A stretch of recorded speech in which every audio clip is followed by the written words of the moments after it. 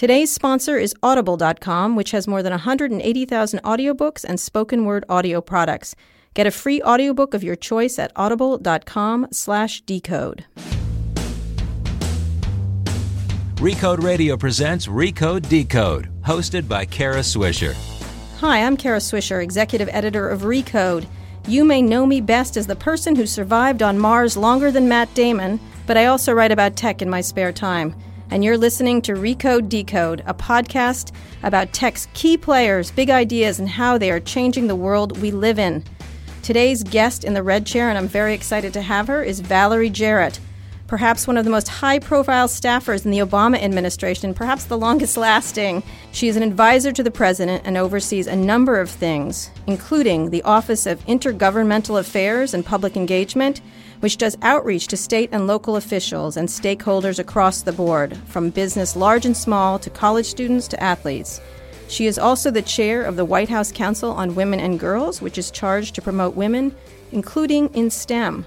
Welcome to the podcast, Valerie. Thank you, Cara. It's a pleasure for me to be here, and I'm so glad you mentioned Matt Damon. Yes, of course. Did you see the movie? I saw the movie this weekend, and what I loved about it was the fact that they had a woman who was the captain. Exactly. You had a woman who was the one who actually discovered that he was alive on Absolutely. Mars. You had an African-American guy who figured it out and head of the Mars mission. It was very diverse. It was very diverse, women, minorities, all working together. So I thought it was a very positive movie, particularly for young people who might not have family members who are interested in STEM or have any role models.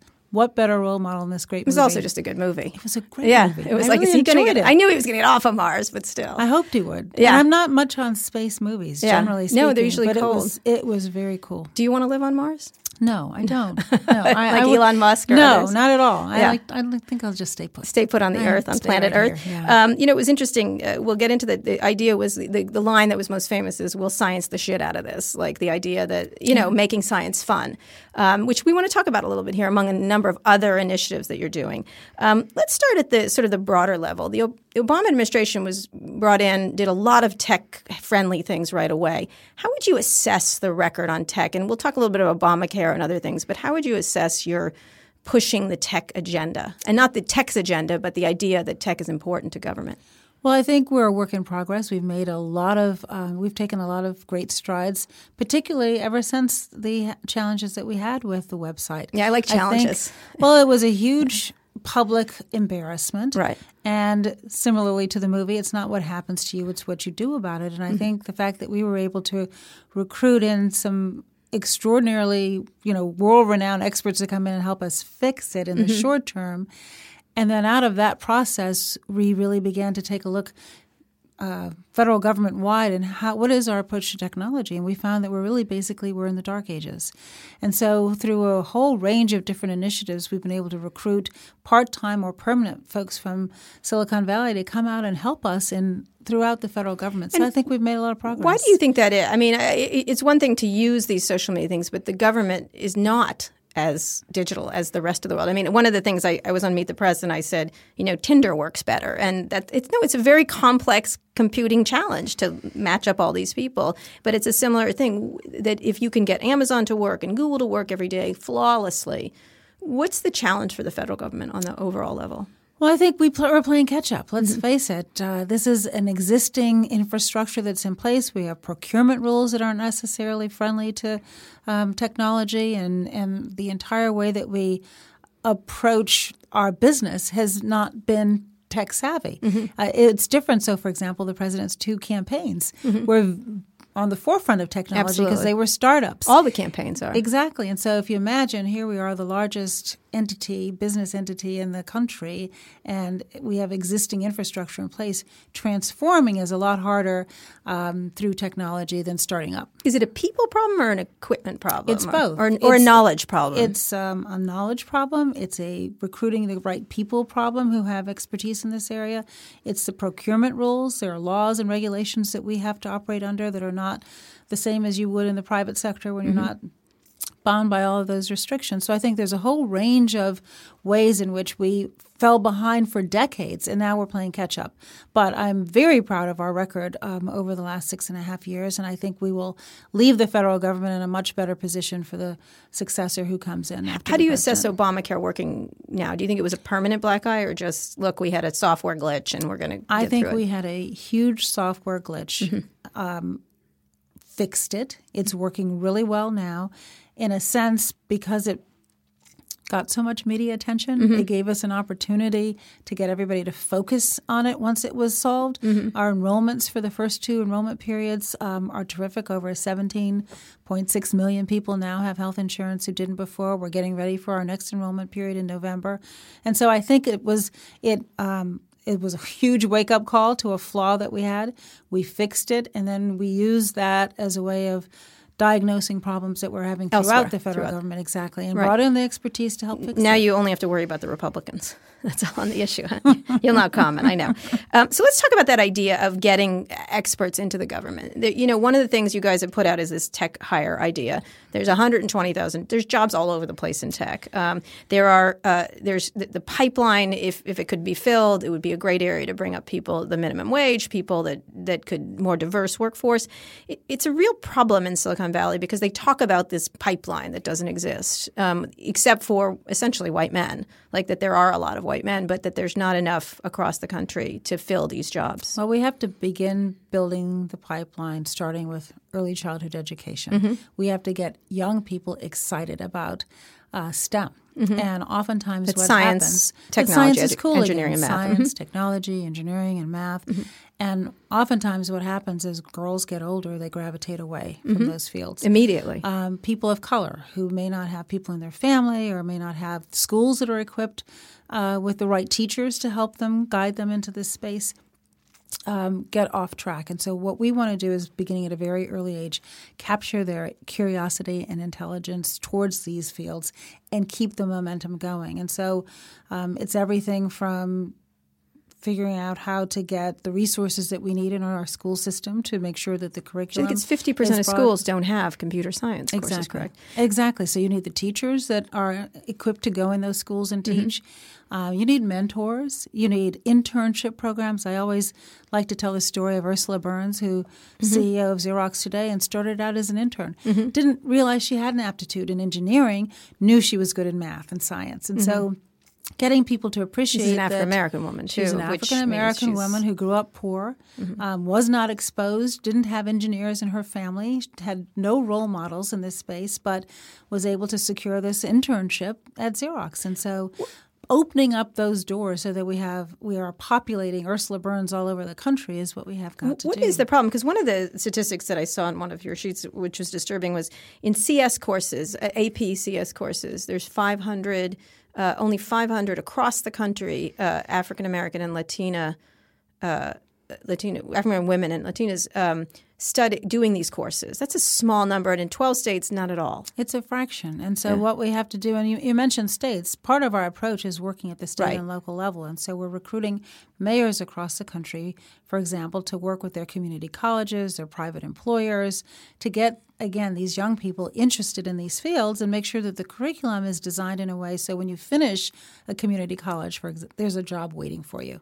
And using our community college system is a more effective routing system to get people into the field who would have historically not been interested. So what would you do with a community college? How would you? So I'll give you an example. Yeah. So, for example, IBM has partnered with a school in New York, and they design the curriculum, and they work hand in glove with the teachers on the curriculum, and they help support the program in the school. And so the young people are being trained beginning as early as 6th grade, I think it is, to develop an aptitude in these fields. And then at the end of it, they hire them. And they know that the people are trained with the qualifications that they need because they prepared the curriculum. And so companies such as IBM are doing this now all across the country, beginning as early as middle school and certainly in the community colleges.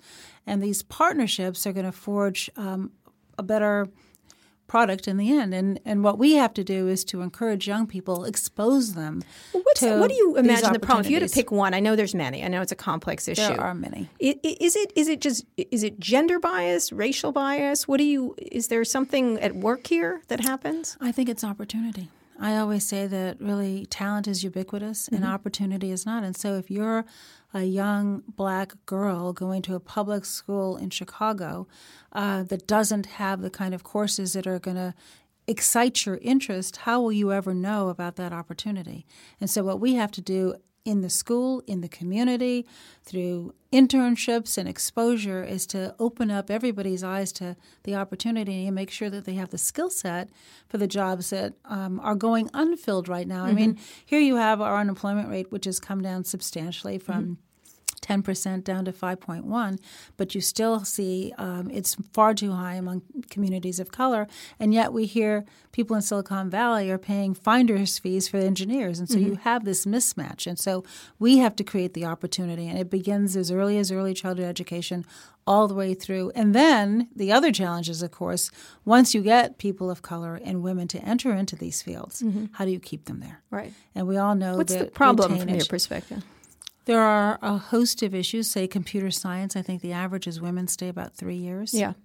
And the surveys that I've looked at, the number one reason they leave is culture. They don't feel the culture is welcoming to them. Right, You'll right. find the same comment with people of color. And so one of our solutions, and we had a great demo day at the White House in this past summer, is to put the spotlight on this issue. And so, for example, if only 3% of venture capital-backed firms are led by women. So what Is can it we that do? much? I don't think it's even that much. So what can we do to match up both venture capital, institutional investors with these new innovators? So we had this demo day, and we had all these incredible women and people of color come and show what they are actually doing, and then get commitments from those who have the purse strings to say, yes, this is something we value investing in. One of the interesting things is venture capitalists still don't move. When we were covering the Ellen Powell trial, I'm sure you're aware of what was happening there. When the issues around gays in Indiana was happening, every tech executive stepped forward to have a quote on it. They love the gays. They're going to support the gays, bad Indiana, that kind of stuff. When it came to getting quotes about women or people of color in tech, silence. It was fascinating to watch because they're like, oh, and one of them actually said, that's the third rail, I'm not touching that, Kara, which was, sort of disturbing to hear. It's interesting because I actually was out in Silicon Valley earlier in the summer and met with a pretty substantial group of tech companies. And I said, look, we have a challenge here. You're statisticians. You look at the data. Yeah, 70% white, and it's 70% abysmal. men. And you're leaving a lot of talent on the sidelines. And we had a great session, and they came up with a lot of interesting ideas, whether it was the Rooney Rule, where you have to interview people of color or women in your final pool. Intel, for example, ties compensation to whether or not you have a diverse workforce that reports to you. And so they made this a priority. Recruiting from HBCUs, historically black colleges and universities around the country, where you have a talent pool just waiting. One of the suggestions that was made is, again, working with the HBCUs, similarly to the way we're working with community colleges, to improve the curriculum and make it more tailored to the needs of the marketplace. So I think I was heartened to see that there was an appetite, and a lot of those companies then came to our demo day and did make commitments about what they want to do to improve diversity. Should the government force the issue, make them do that or not? Do you think that just doesn't work?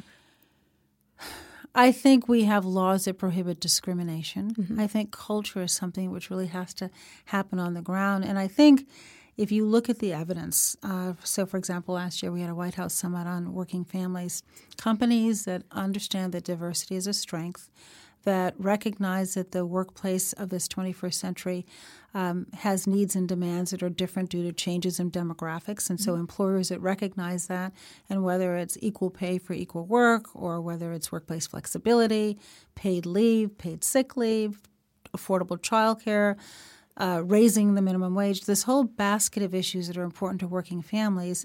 Companies that figure that out and invest accordingly have a more productive workplace. Yes, there are statistics. Less turnover, and ultimately in the private sector more profitable. And so part of what we've been trying to do is to make the business case for why diversity is a strength. And businesses will be better if they want to be globally competitive if they understand that. Well, certainly China, India, other countries that are competing with us, they graduate them in droves. Absolutely. Which is and we interesting. can too. And so, we have 100 deans from engineering schools around the country who are committed to try to improve the number of people that are going into these fields. And so we have an enormous amount of energy behind this, but this isn't going to change overnight. Well, one last question in this area. One of the words they use in Silicon Valley, and I know you've all used it, is unconscious bias. I hate that word. I think it's because I think it's an excuse for laziness. They know just what they're doing. You know what I mean? Like, I didn't mean to do this. If you pick your head up and look at a table and you see all white guys and you think it's unconscious, it's sort of shocking to me, like that you're not paying attention. I think what happens is these folks start businesses with their friends and their buddies and the people that they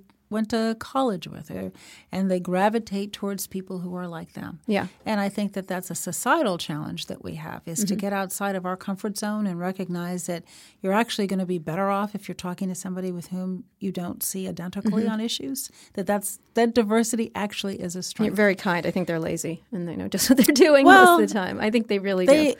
Putting a pejorative word on it is, I think, not as important as figuring out how to convince them it's in their self-interest. Right. People tend to be motivated by self-interest. Absolutely. You're 100% right. I'm just mean. So I didn't say that. You said pejorative. I heard that word. You're for fixing things. I'm for like smacking them around until they fix things. So let's talk about things that you're doing, and then we'll get to some other issues. But college scorecard. Explain like what you've done. You have the digital service. You have 18F. You've got lots of teams that come in now. You embed things. Our whole point is as simple as this. We want as much transparency as possible. We want everybody, as they're thinking about whether or not they want to invest in a college, what are they going to get in return for it? What is their return on their investment? So the point is the government has all this data, and it's all over the place. The goal is to make it... And it's often in silos or somewhere hidden away. And so the goal is to make it as intelligible as possible so it is useful, so it's user-friendly. So explain College Scorecard. Well, and you've hired a very top person from Amazon to work on this. To work on it and make it so it's intelligible, so that you have a scorecard and you can figure out, okay, this is what I'm likely to get from my investment if I go to this college, and so that you have a database that you can compare it to. And this transparency is something that we're doing in a host of other areas. So, for example, schools all around the country ubiquitously have a challenge in terms of sexual assault on college campuses. It's on us. It's on us. It's on us is an initiative that grew out of a task force that the president created, that I was one of the co-chairs of, to look at the statistics. 1 in 5 women are sexually assaulted while in college, before they leave college. Right. That's an epidemic. And it's a if tragedy. It was anything else, you would say, oh my gosh, we have got to do something about it. And so we ran a process to talk to a whole range of stakeholders about what can we do to end sexual assault on college campus. And what came out of it is there's no silver bullet. Yes, the colleges and universities need to take their responsibility serious under Title IX to provide a safe environment for young people to learn, and we have the tool of withholding federal funds if they don't. That is one tool. A punitive tool. But what we have done, back to my point about transparency, is now if you have a complaint filed in the Civil Rights Division of the Department of Education, we're going to be transparent. And we publish the list of all the colleges and universities that have these complaints filed against them. And it's a wake-up call to them to take the responsibility seriously, because we were finding uneven results in terms of how colleges and universities approach this issue. Second thing that we learned from our broad engagement is everybody has a role to play if we want to change the culture. Back to the culture issue. Bystander intervention, the CDC shows, is a really important tool to prevent it. Empowering young people to say, hey, let me take you home from the party. You've had too much to drink. Right. Hey, don't rape some woman because she's had too much to drink. Stop it. Getting involved and intervening. And you use social media a lot. And you talk about the Lady Gaga thing you were involved in. This was a disturbing video that is hard to watch. So we've just come up on the second anniversary of It's on Us, and we are focusing on the issue of consent. What you have to have consent. If you have sex without consent, that's rape, and that's a crime. And so we engaged a broad array of celebrities to say, we need your help. We did a PSA, and we featured a lot of celebrities talking about consent. And then we said to everybody else, you do whatever you do that's authentic to you. And so Lady Gaga did a music video, which is very graphic. It's painful to watch, and it shows the effects of rape on the lives of women. And it's really powerful. And social media is where it really took off. It took off in social media. She's got more followers than just about anybody you can imagine.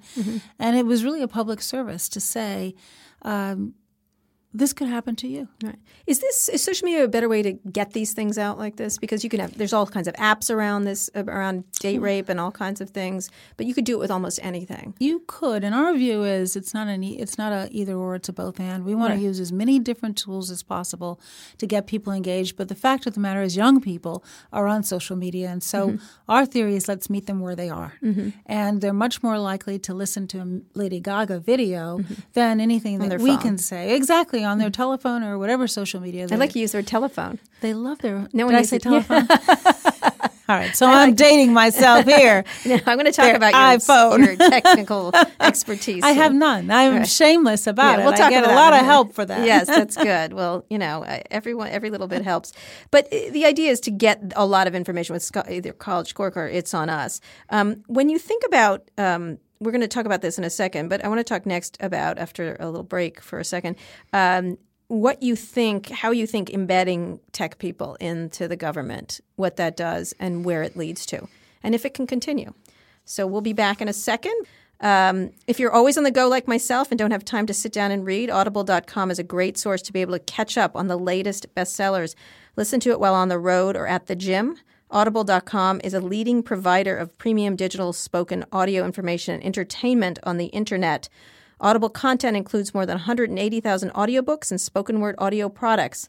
Audible carries audiobooks in every genre imaginable: business, classics, history, and self-development, just to name a few.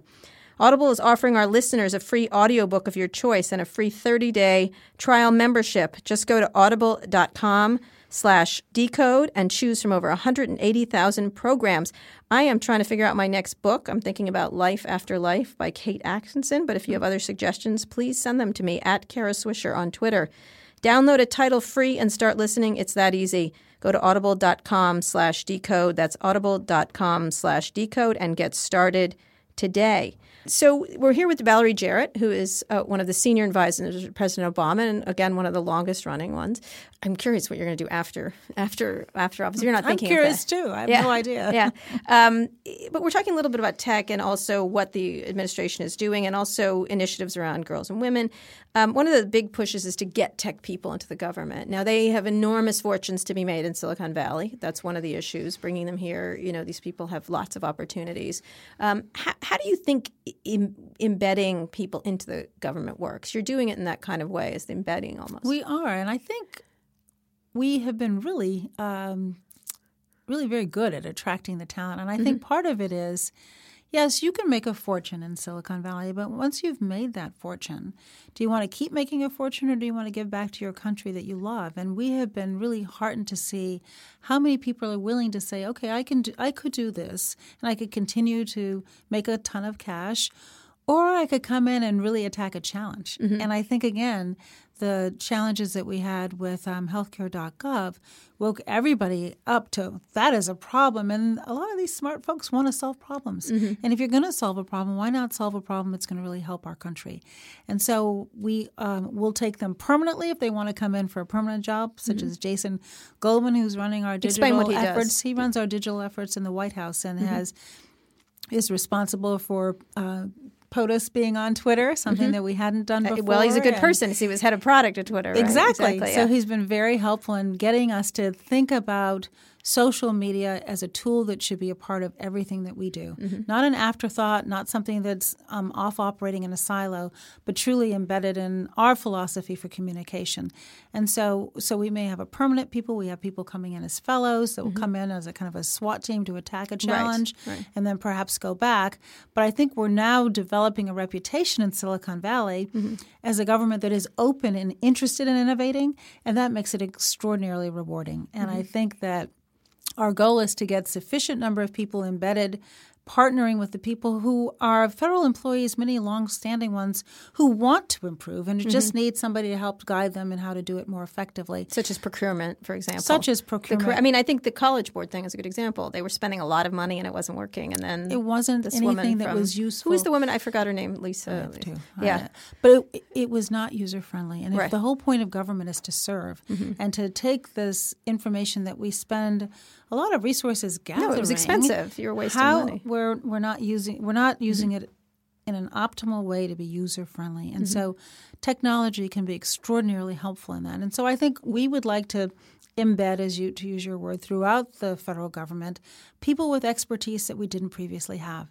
And it will improve government. And then once we improve it, whoever comes along after President Obama is going to have to continue it because obviously that will happen? it can – I do. I hope so. Well, He started that. He started more of the He focus. absolutely started it. He came along. He will be the technology president who had a challenge, met the challenge head on, and changed the way the federal government approaches technology generally and then communicating through social media. No one was communicating out of the White House through social media prior to President Obama taking office the way we have Does today. he like Twitter? Yeah, he does, and he actually does. He likes it because it's authentic, and he likes the fact that he can say in 140 characters or less something bypass the he press. really wants to say. No, I get it. No, It's unfiltered, right. And I think that's part of the magic of social media, and some of that's good, and some of it's not. Does he so have like good. 90 people deciding? Are you the last person before he pushes the tweet button? He actually is the one that decides. We all look at them, but Yeah. he decides. And that's what keeps it authentic. I think if it gets to the point where it's wordsmithed by other people, then it won't be as popular as it is now. Yeah, yeah. Now you don't use Twitter, right? I do use you Twitter. use Twitter, but VJ44. Okay. Do you use it liberally or do you hold back? Because you get, like you were talking earlier, I was interviewing Lena Dunham, who gets super attacked. You get attacked. The president gets attacked. You hold back. I have to hold back. I think I have to be appropriate, but I try to engage, and I wish I had more time to actually have conversations. This will have occurred by the time this podcast broadcasts, but I'm doing a Twitter chat today on what's happening on the ground to combat gun violence, for example. And so on gun violence. On gun violence, yeah, because there are a lot of people out there really working on this issue at the state and local level, and so I want to talk about those conversations and talk about how we can create a groundswell to get Washington to change as well. So when 90% of the country wants to do something and you can't get it to happen here in Washington, we have to continue to create this groundswell that puts pressure on the people. Also, gun advocates are who all here. very active on social media too. It's really, when you mention it at all, it's really quite something. On both sides, emotions are high, but our view is this. You can respect and abide by the Second Amendment and protect the rights of people to bear arms. But you really need to have the kind of arsenals that are available without any background check whatsoever that can be put to a horrible, heinous, destructive use. We don't think that's not right. And so we're going to have a conversation about that today. It's an interesting question. What is your stance that you have to be able to get these background checks? And I think a background check is a absolutely reasonable thing to ask somebody to go through before you give them a weapon that can kill somebody. Absolutely.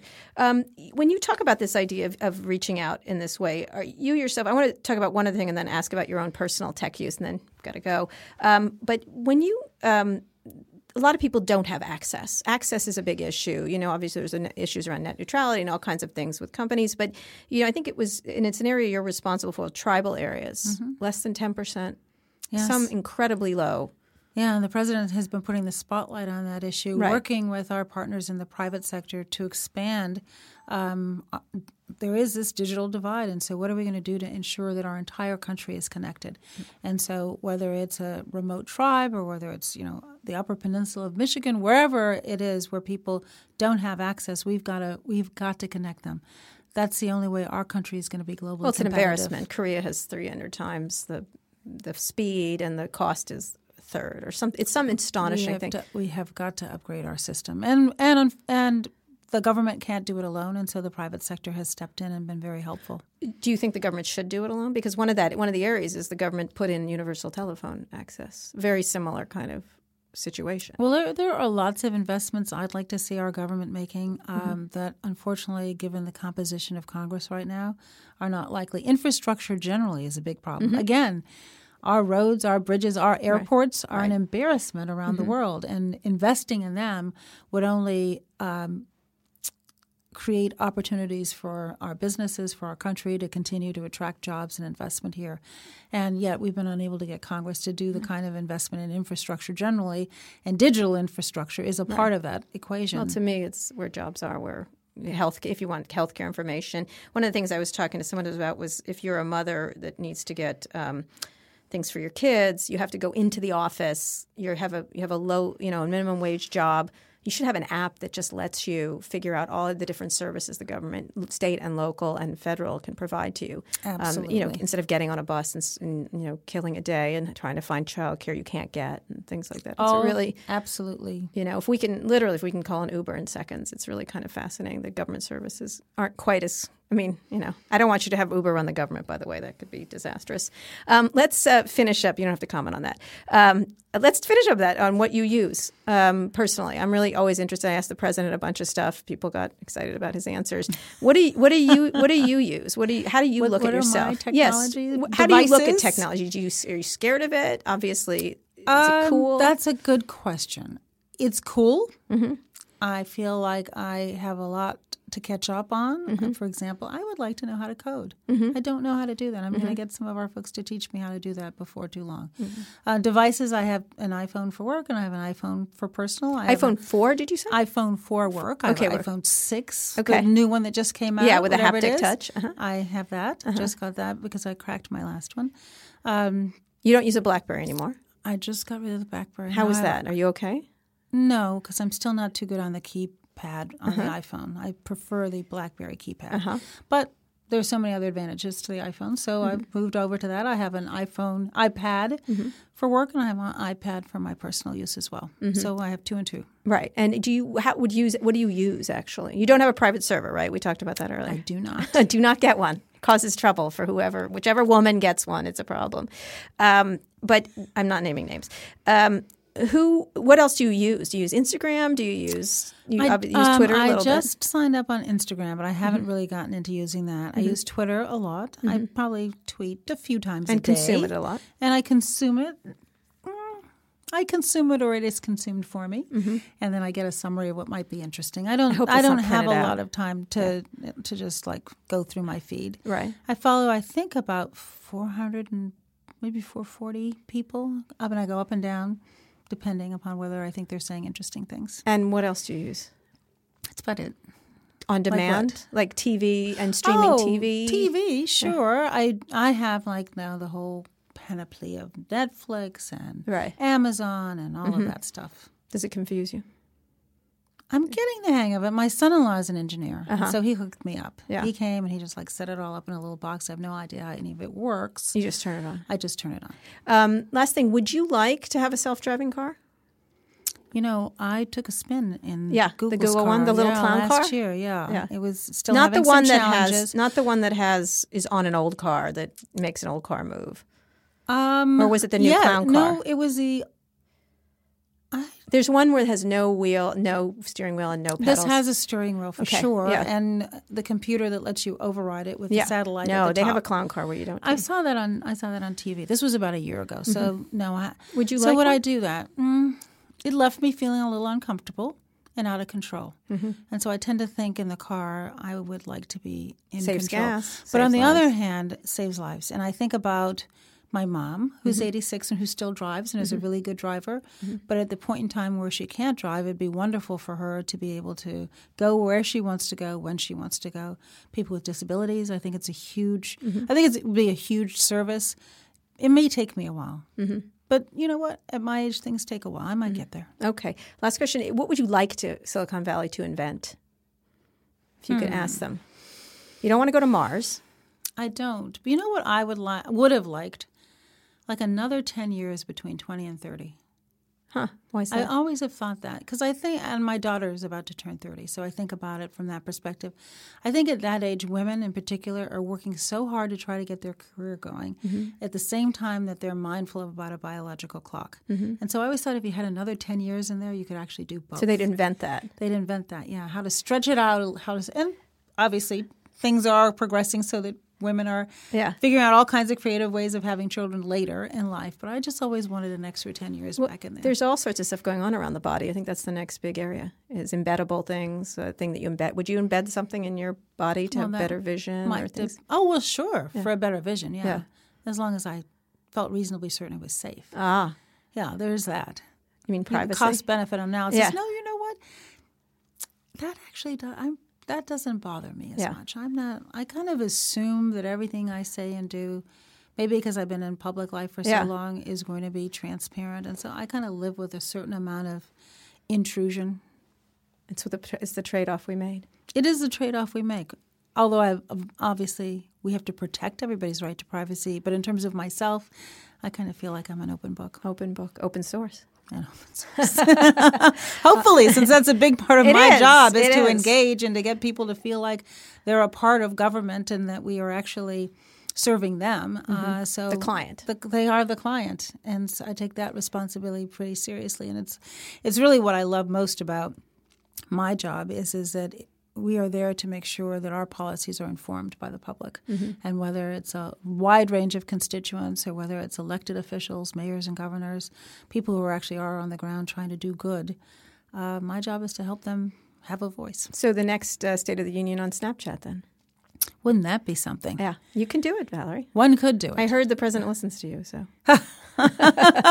Not if I give him that suggestion for the State of the Union. Maybe not. Try it. Come on. Maybe a piece of it. We might do a little Snapchat do a little on the Snapchat, side. Valerie, come on. Well, the last State of the Union, we had a whole digital component for the first time. I know. The kids love it. Just FYI. I know. So I hear. Yeah. So you're thinking I should be on Snapchat too? Oh, yes, Valerie. Sorry, it never ends. They keep inventing stuff. You're going to have to keep going. That's the magic of our country. They keep inventing stuff. Yeah. Anyway, thank you so much, Valerie Jarrett. My pleasure. Thank you, Cara. That wraps up this week's Red Chair here on Recode Decode. Next week, we have Ericsson CEO Hans Vestberg. For now, stay with us for a discussion with Walt Mossberg about TV online. Today's Too Embarrassed to Ask is brought to you by Audible.com, which has more than 180,000 audiobooks and spoken word audio products. Get a free audiobook of your choice at audible.com/decode. Google, Apple, Amazon, and many others are focused on delivering TV online, a fast-growing arena. Here to explain what it all means is Walt Mossberg from our sister site, The Verge. Walt is joining us today via phone. Welcome, Walt. Hey, Cara. How's it going? Are you watching TV right now? What are you watching? I'm doing the laundry, things like that. TV. Yeah, I was watching Homeland last night on this TV online kind of thing. So let's talk about can you explain the overall, people have been doing it for a while, on demand and things like that, and Netflix and others, but talk about where it is right now. It's really sort of an annoying situation we're at right now. Things have finally started to move, but we're sort of stuck in the middle in that a lot of things that are on cable can be gotten through streaming services that you get when you buy a Roku or an Apple TV or a Amazon Firebox or a Chromecast or any of these devices. But some are on one, some are on the other. They're all separate subscriptions, and there still are things you may want to watch on cable that you can't get on those. So I reviewed this past week, the new TiVo. TiVo's been around forever, but TiVo now has both cable. It replaces your cable box, so you get just regular cable, and it has Netflix, Amazon, YouTube, Hulu, stuff like that, and Pandora and Spotify. So without changing the input on your TV or going to another box, you can do this all on this new TiVo Bolt. And did you like it? I did like it. It's not perfect. You know me. I always find some problem, but by and large, I liked it, and it's a new platform for them, and they've always struggled, even though they kind of popularized the DVR, and they are now a verb, but they still struggle.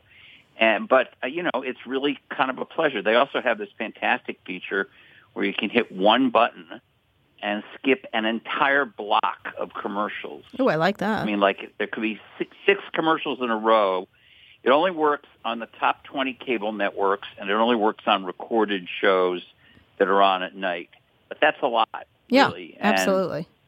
And, it doesn't let you skip Hulu ads, but it lets you skip ads on ABC, NBC, major cable networks, and it works really well.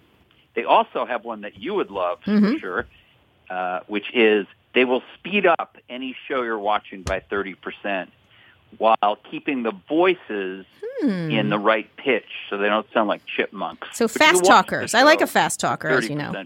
Yeah. All right. So so let's go through the questions that we have from Twitter about this issue. Let's start with R.O. Howell, who said, how close was Apple's rumored deal with broadcasters to include broadcast in Apple TV? Probability of this? Well, first of all, I think that's a much better question for our genius colleague Peter Kafka, the world's greatest media reporter, because he's been following this and he has all the sources. But if I had to guess, I'd guess it is probable that something will happen. I don't know what the shape or form or timing of it is, but as I said, the thing is moving, and so I imagine Apple will get some kind of service. All right. Here's one from S.D. Modi. Why does football look so poor when streaming on Watch ESPN? Very jittery during moving plays. Well, because one of the things that happens when you stream anything, whether it's football or anything else, over the Internet, is you're now suddenly reliant on the Internet. I mean, one thing, we all hate cable in one way or another, but one thing about cable is that unless it actually breaks down, which it does once in a while, it doesn't stutter or anything because it's a completely dedicated line that was built to carry TV. The Internet, as we know, does a bazillion things, and sometimes it gets congested, and you may not have a great Internet connection in your house or whatever, so I would say that's the answer.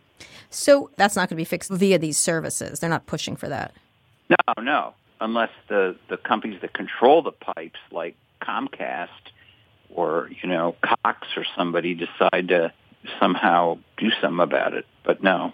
Okay. Fred Purchase, why can't I watch cable through an independent device, Apple TV, Roku, etc.?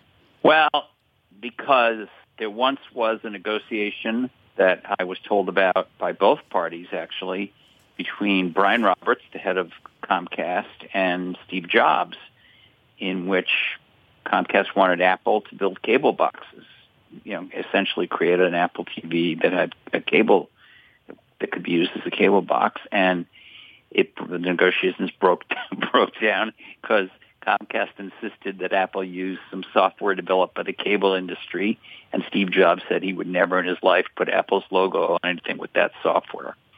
So they each told me about it. But I want to go back to this TiVo thing, which nobody ever remembers because they've been around so long, although they took giant full-page ads, I think 3 full pages in the print New York Times today. They have this TiVo Bolt, and they do have you can watch cable. It is an independent box, not it's your box once you buy it, not rented from the cable company. And you can watch cable, and you can also watch all these other services. All right. So one of the things that people are concerned about sports. Unless you need your sports, many do, and that's understandable. Why in the world would you ever pay for cable? That's Russell Bold. And nearby, do you feel the MLB app showed via Apple TV is the future of sports viewing? Notifications alerts, a very cool concept on TV. Well, let me take the last one first. Because you're a baseball lover, aren't you? I do like baseball, and I know you like all sports, actually. What the writer is talking about is that Apple, in demoing their new Apple TV, showed a very cool MLB app. If I remember correctly, it let you watch more than one game, and it just did all kinds of things, and it gave you stats and notifications and everything. And the answer is, I think all of television is going to begin to look like that. Some of it already does. Comcast has a box called the X1 that will give you sports scores that pop up. This TiVo has a similar thing. I just think you're going to see it everywhere. On the first question about why in the world would anyone buy cable if they didn't need sports, I would have to do a thorough search, but I'm pretty sure there still are a lot of channels on cable that don't necessarily appear on these streaming boxes, or which have a subscription fee that if you added it all up, you might not like. But I will say that in general, I think for most people, given the channels they watch and what's now already available on these boxes, it does make sense to cut the cord unless, sports and live events. So, disasters that break and the news channels go 24/7, right. Political, elections, things like that. You still are not going to be able to exactly replicate that. Are they doing that on purpose just to hold on to viewers, or just it's better in that format? Well, I mean, sports leagues and the networks, right, cable networks and broadcast networks have a great mutual interest in making sure, they even have blackouts and, all kinds of things to make sure things are exclusive. Do you imagine someday an Apple they're beginning to move. Right. They're beginning to move. There are some, I think Peter, our friend Peter wrote recently that the NFL did put at least one game live. Maybe it was an experiment on streaming, and Major League Baseball does, but they charge you for it. So, but do you think that an Apple or a Google ever reach out to buy these rights so they can do it themselves? Well, they can afford it. We know that. So, yes, I think it's possible. But my guess is when they go in and say they want to buy the rights, the leagues will say either we can't sell them to you because there is now exclusive to NBC and whoever else, or they'll say you can have them for the exact same price NBC has paid us, and typically Google and Apple don't feel like they ought to pay the same price. Right. Last one. When will set-top boxes allow full browsers to run? Because torrent sites would be accessible. Is that the reason they're not? This is from Dennis M. Yeah, I think it's just basically that surfing the web on a television, which has been tried many times, is a pretty bad experience. I mean, it could be done right now. For instance, Chromecast, which is Google's little stick that goes in the back of your TV and lets you stream from your phone or tablet or something, actually is the Chrome browser. It actually is a browser. Yeah. It's just that they're only showing you one tab right. of the browser and no ability to manipulate it. Like right, that. Exactly. So they could do that, but I mean, all the way back to web TV, which is in the 80s, I think, and Microsoft eventually bought it. It just wasn't a good experience. And so I don't think there's no technical difficulty. I don't think it has to do with torrent or anything like that. I just think it's a bad experience.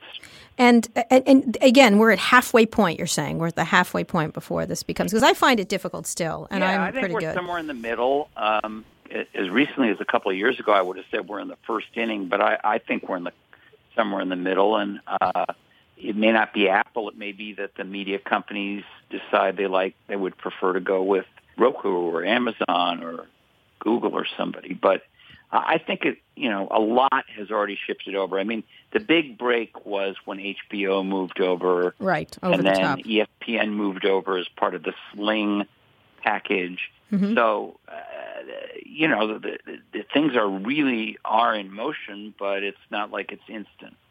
So I'm not going to get whatever I want whenever I want it. Still, that's how I want to live my life, Walt. Don't you understand?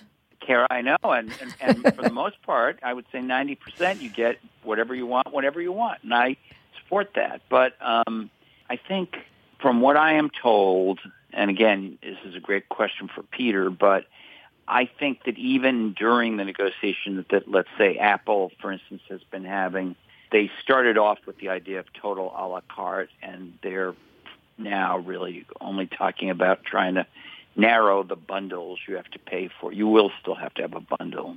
All right, Walt. Now you have, just very quickly, you have a new podcast. Explain it to us. Control, Walt, Delete. Who thought that one up? That was actually, well, first of all, it's a podcast that runs every Thursday. Mm-hmm. It's based out of The Verge, and it's me and the editor of The Verge, and Nilay Patel, talking about whatever I've written about, whatever's in the news and tech for about half an hour. And the name I cannot take credit for was cooked up.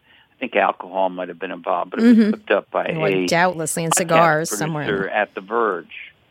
And people seem to like the name and the podcast so far. We've only done 2 episodes, so we're not. And you talk about things techie. Veterans. Yeah, so you talk about things techie. You kibitz. We kibitz. We kibitz about tech. Are cigars involved? Are there cigars involved? It's remote.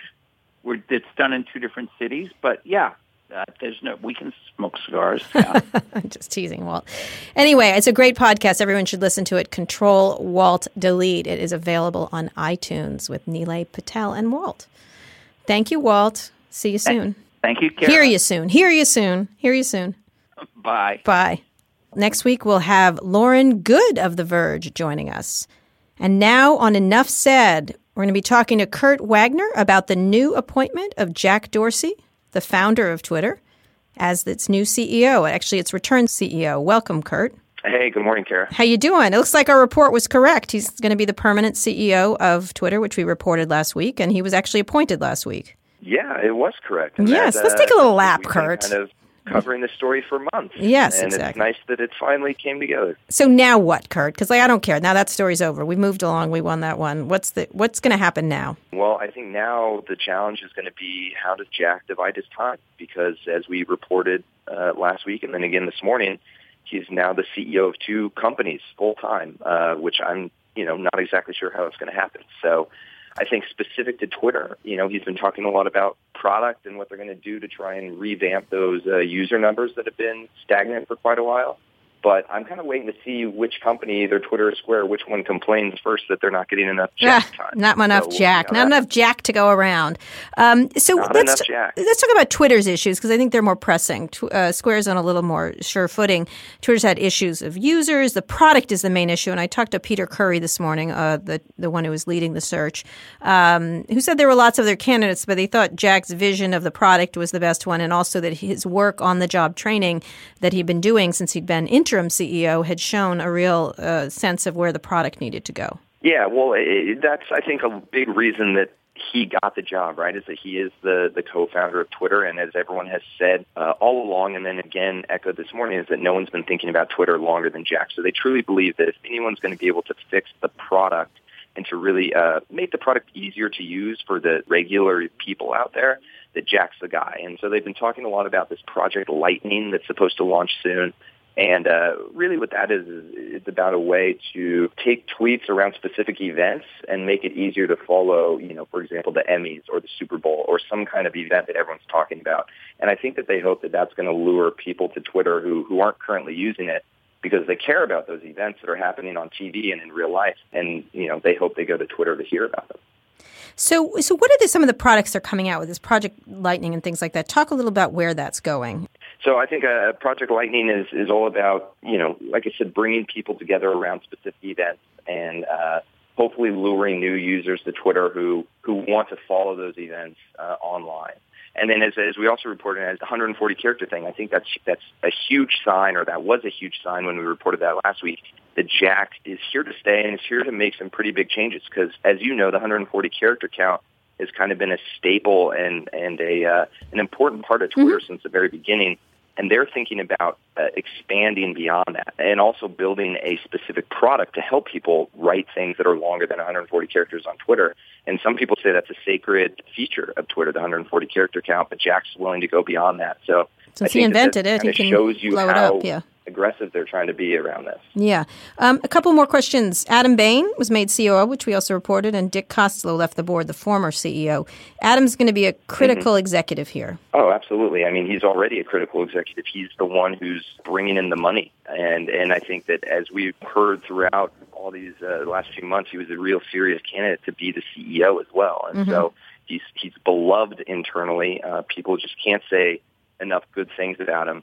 And now that he's going to be COO, I mean, that only heightens his role and all the things that he gets to oversee within the company. And I think, when you look at Jack as a product visionary, and then you have to kind of assume that Adam is going to be taking over a lot of the more day-to-day logistical things that a good COO normally is responsible for. So I think it's a good thing for him because he's going to be involved in things that aren't just the revenue. He's shown that he can do that. So now can he manage, the rest of the business when Jack's off kind of thinking up these new ways to bring on new users? I think it's a good thing for Twitter. So you think he's the right man for the moment? I do, because he's internal, and again, he's just, everyone really loves him and respects him. And so if you're going to have someone who's going to be dictating how the company operates on a day-to-day basis, you want it to be someone that people are going to listen to and rally around. And I don't think that there's anyone inside Twitter that's better at that than Bain. And you had also talked about Jack changing as a person. He had a very difficult last run as CEO. He was fired, essentially. Was very difficult, was not the easiest person to get along with, very imperious. Has that changed? Well, from what we're hearing, he's a lot more mature now this time around. Mm-hmm. And the last time, which was 2011, where he came in, he wasn't CEO, but he was the executive chairman and the head of all product. Mm-hmm. And he fired a bunch of people, and he was a bad communicator. And he was kind of standoffish, I think, and he kind of left and went back to Square after a year and a half, and there weren't a lot of positive feelings. And the first time, too, he was CEO. There. So he's had 2 times. This third time's a charm, presumably. 2 times. Yeah, 2 times he's left, and he's left a bad taste in everyone's mouth. And I think this time people feel that he's matured. They feel that I think his time at Square has really changed him as a leader and as a manager specifically. And I think most important is that he seems to have admitted or acknowledged the fact that he can't do it on his own. So he's hired a great executive team at Square, and I think people hope that he's going to continue to hire a great executive team at Twitter so that when he is doing this part-time thing, there's going to be competent people there who can actually run the company when he's not in the building. Right. And so I think that, because of those reasons, people think this time will be different. Of course, we'll find out if that's actually true. I always say that, and we'll just see about that. We'll just see. We'll see. Anyway, Kurt, thank you for all the great reporting. I've enjoyed doing it with you, and more to come. Yes, thank you for having me. This has been another episode of Recode, Decode. Thanks for tuning in. Next week in the red chair will be Hans Vestberg, CEO of Swedish telecom giant Ericsson. Thanks a lot. This has been Recode, Decode, hosted by Kara Swisher. For more hard-hitting interviews with insiders from the worlds of tech, media, and politics, subscribe to Recode Replay on iTunes. Featuring candid conversations with leading voices like Snapchat CEO Evan Spiegel, Uber founder Travis Kalanick, reality star Kim Kardashian, Shark Tank host Mark Cuban, and presidential candidate Hillary Clinton, President Obama, and more. They're all on Recode Replay. Thanks for tuning in.